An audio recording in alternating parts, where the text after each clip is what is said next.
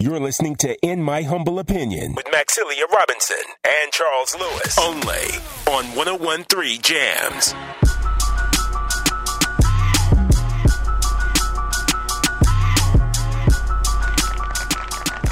IMHO Talk Show. Yeah. We here once again like we never left, Miss Max. That's right. We back. First live show since 2022. Intro. Happy about it. Got all the crew here. Sir Charles, A.A. Ron, Razor. That's right. Y'all got to excuse Aaron. Y'all got to excuse him. Aaron is fresh off vacation, fresh from the islands. The tropics of Maui, to be exact. I told you, man. You hit the return of the Mac perfectly, my brother. Nah, what's up, man? Blessings to everybody. My man Troy, Miss Mizax, Charles, Sir Charles Lewis. I'm glad to be in the house, and I know we got some great things excited for the people today. And I hope everybody's gonna be tuning in because we're gonna give y'all some food to chew on. You know that. And Razor, what say ye? Yay, man. 2021 tried to kill me, and 2022 let me know that I'm here for a purpose. God's still on the throne. Absolutely. So I'm actually looking forward to this show right here because I finally think I found the purpose I'm supposed to be walking in. So I'm thankful to be here. Oh, okay, all right. Okay. Bring it prophet Trizor this morning with the word for the people. For $9.99, I can get you there too.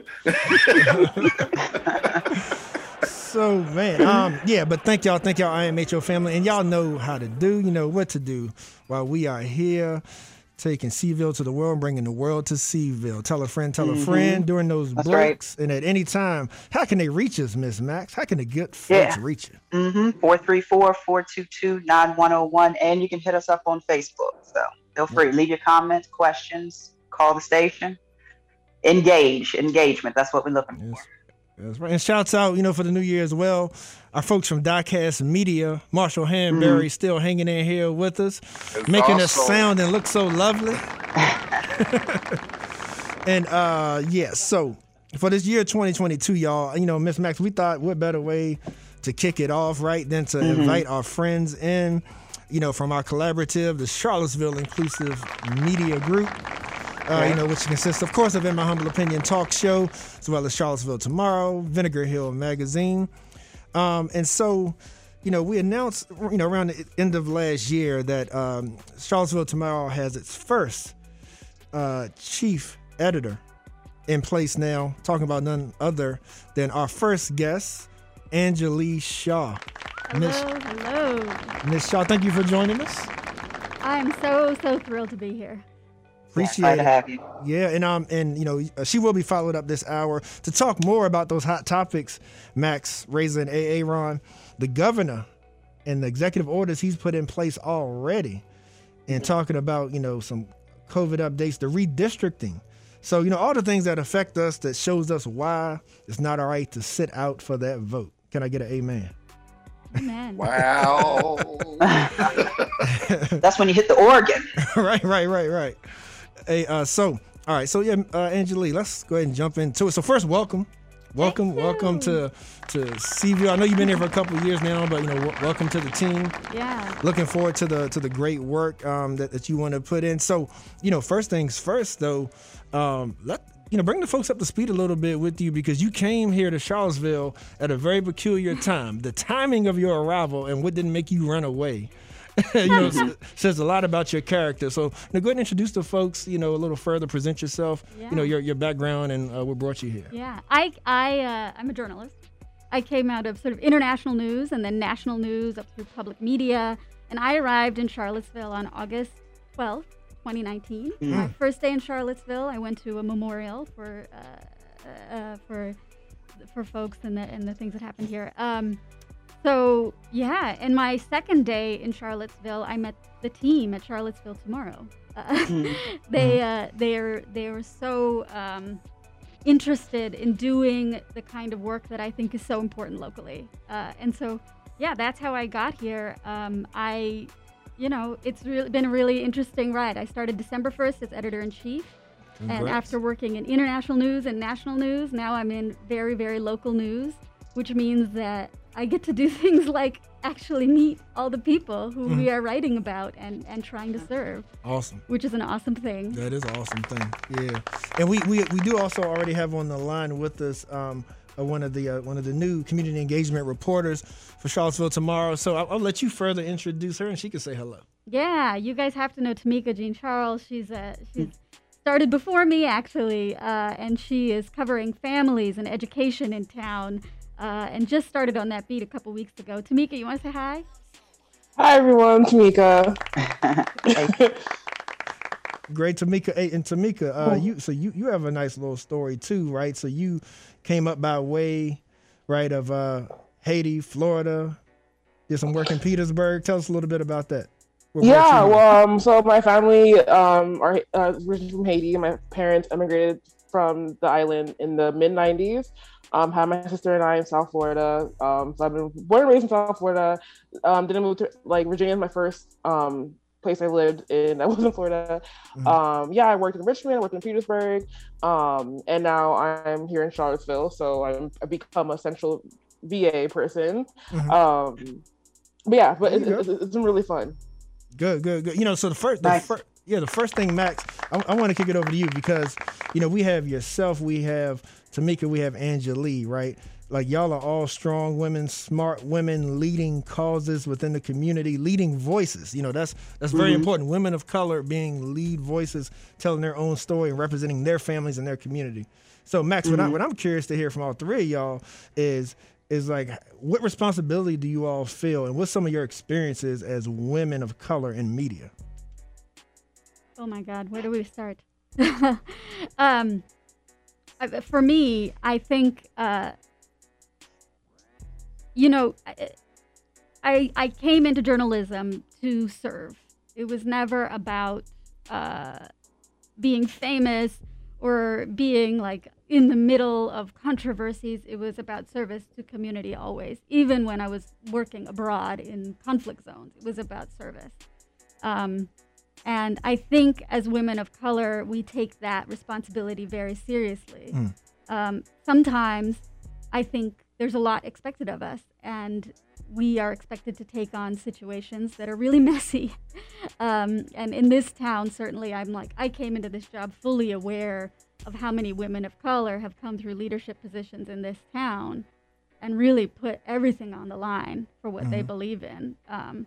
So I want to do the same thing, and also I want a long career. So I'm trying to navigate that now, really. Yeah, thank you for that. Max, Tamika, curious y'all insights. Yeah. It's a difficult atmosphere, I guess I can call it, for women of color, and especially given the current social climate and political climate. So, just as a female in general, you're expected to be self-assured, and you're expected to be strong and persevere and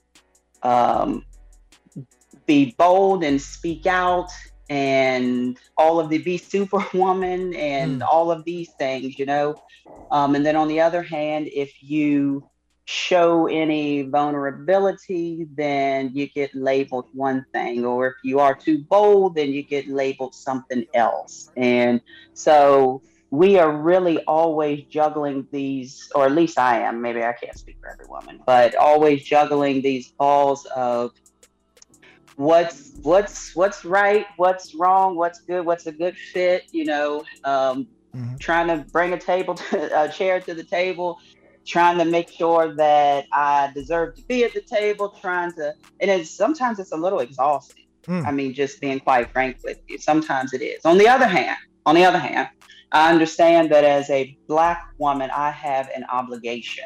I have an obligation to myself, to my Black husband, to my Black children, to my Black community, and then to the Charlottesville community world at large, just to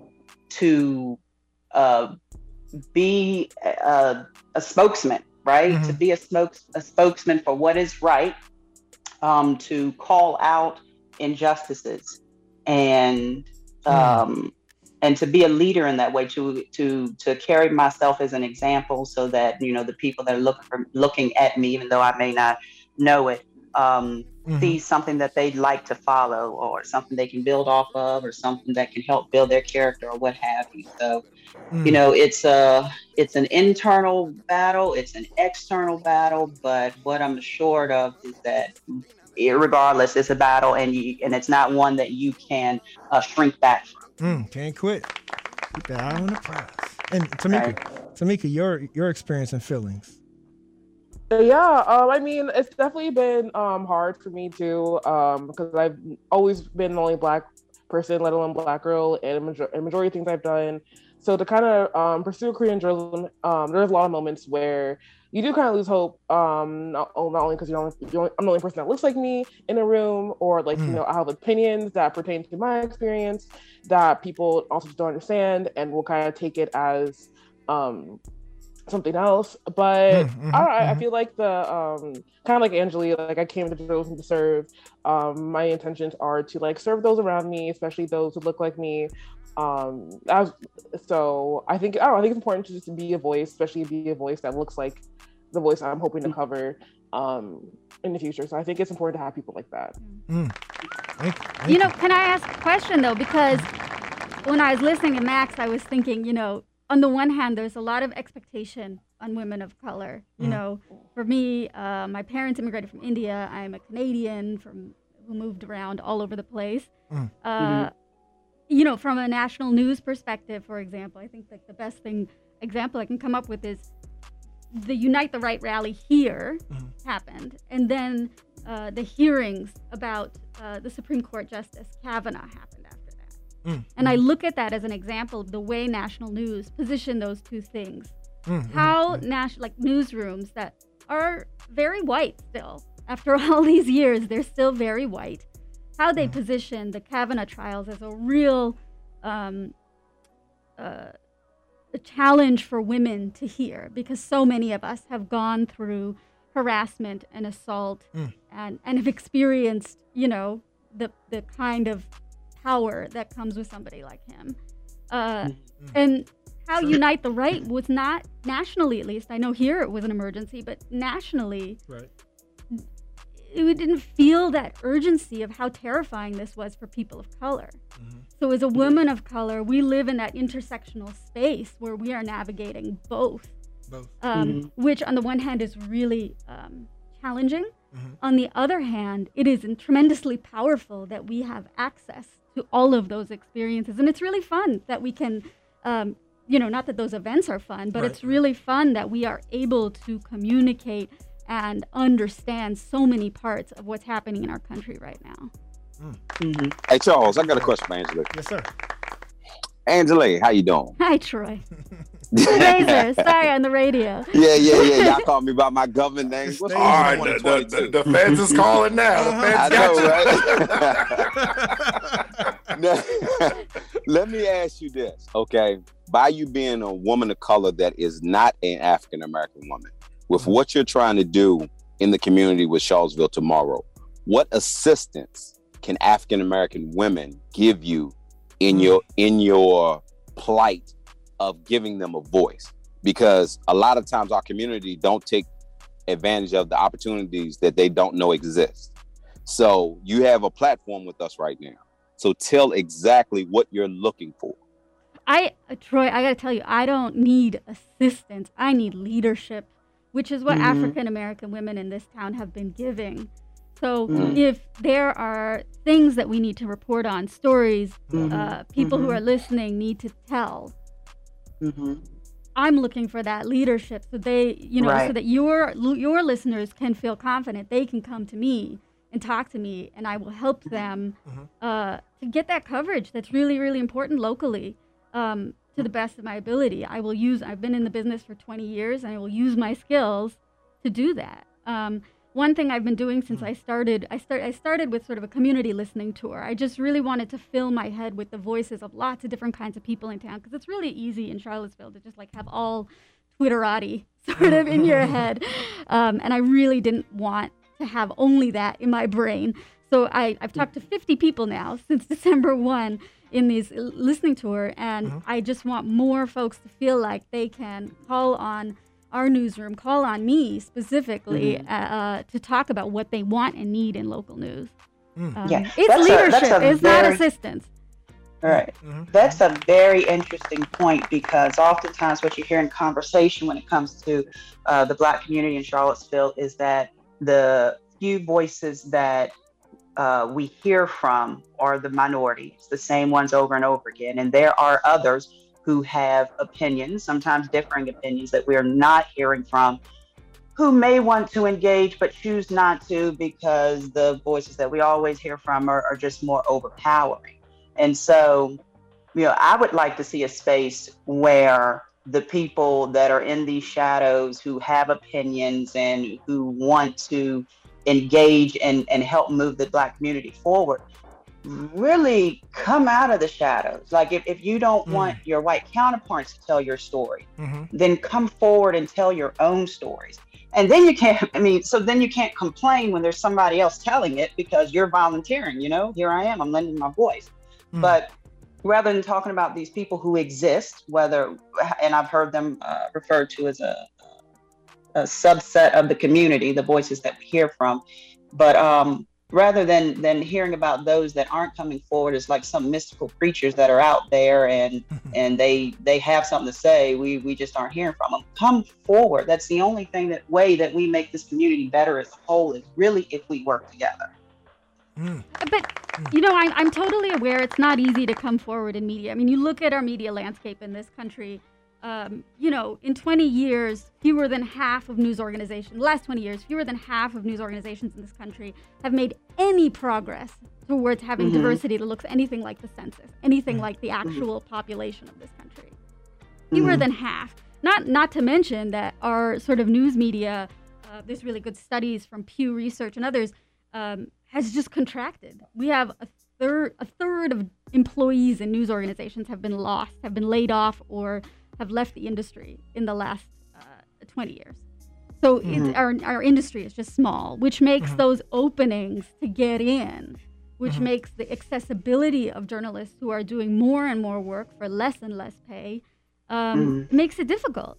And so at Charlottesville Tomorrow, we are trying to change that economy, and we think this is what we're gambling on.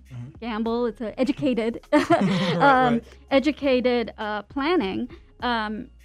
We think that this place, Charlottesville, and the Charlottesville area in particular, actually sees news, storytelling, representation as valuable, and that this community will invest in that process, because representation is so important. We sure hope so, Riz. But I think that's a great point to do sort of the last introduction before we get into some of the meat and potatoes of the topics is CIM. I heard you mention the listening tour, so please expound upon CIM and sort of the role that's playing for. And our listeners are aware that they've heard us talk about it, but now with you in your new role, how do you see CIM attacking those issues you and Max are talking about? Yeah. So Charles, you and I and Sarad Davenport of Vinegar Hill Magazine. Shout out to Sarad. Hey, Sarad, who also gave a great performance in Pipeline last night. Yes, I was able to see it. It was Give real it cool. Up. You guys can see it at Live Arts. Lovely.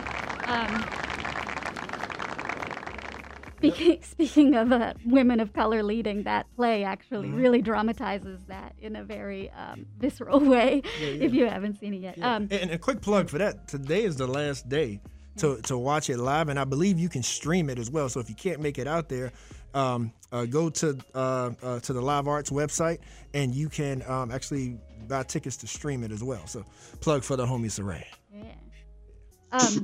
But back to CIM, Charlottesville Inclusive Media is such an amazing partnership between these three organizations. And the way I see it, if we are going to have a change in sort of how our media ecosystem works, at least locally, right? National is another picture, but locally, we can do it because we have these amazing institutions that reach people in different ways already, reach people where they are already.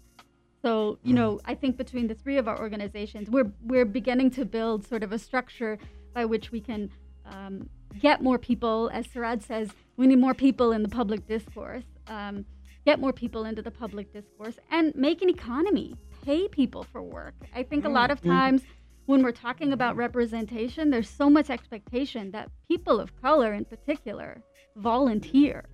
But this is professional work, and it takes time and it takes energy. So we really want to work toward building that economy for more people to be part of our newsmaking, be part of our storytelling in town.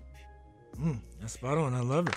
So, this is great. I think we laid the layout, Miss Max. Great foundation. Right.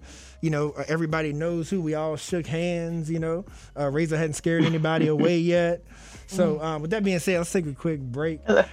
And he waiting though, Charles. Look at him. He waiting. He waiting. That's my girl. It's a long show, bro. Yeah, that's right. Don't speak too early. 3 hours.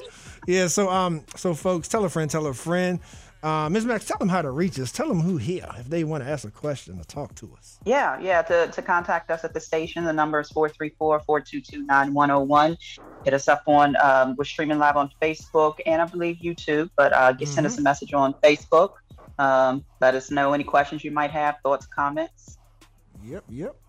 And our video man, Marshall, said that the links are in the comments as well, y'all. So if you want a link to find more info about the CIM team, check the comment section on our Facebook page. But as Miss Max said, we will be right back, y'all. You're listening to In My Humble Opinion with Maxilia Robinson and Charles Lewis, only on 101.3 Jams.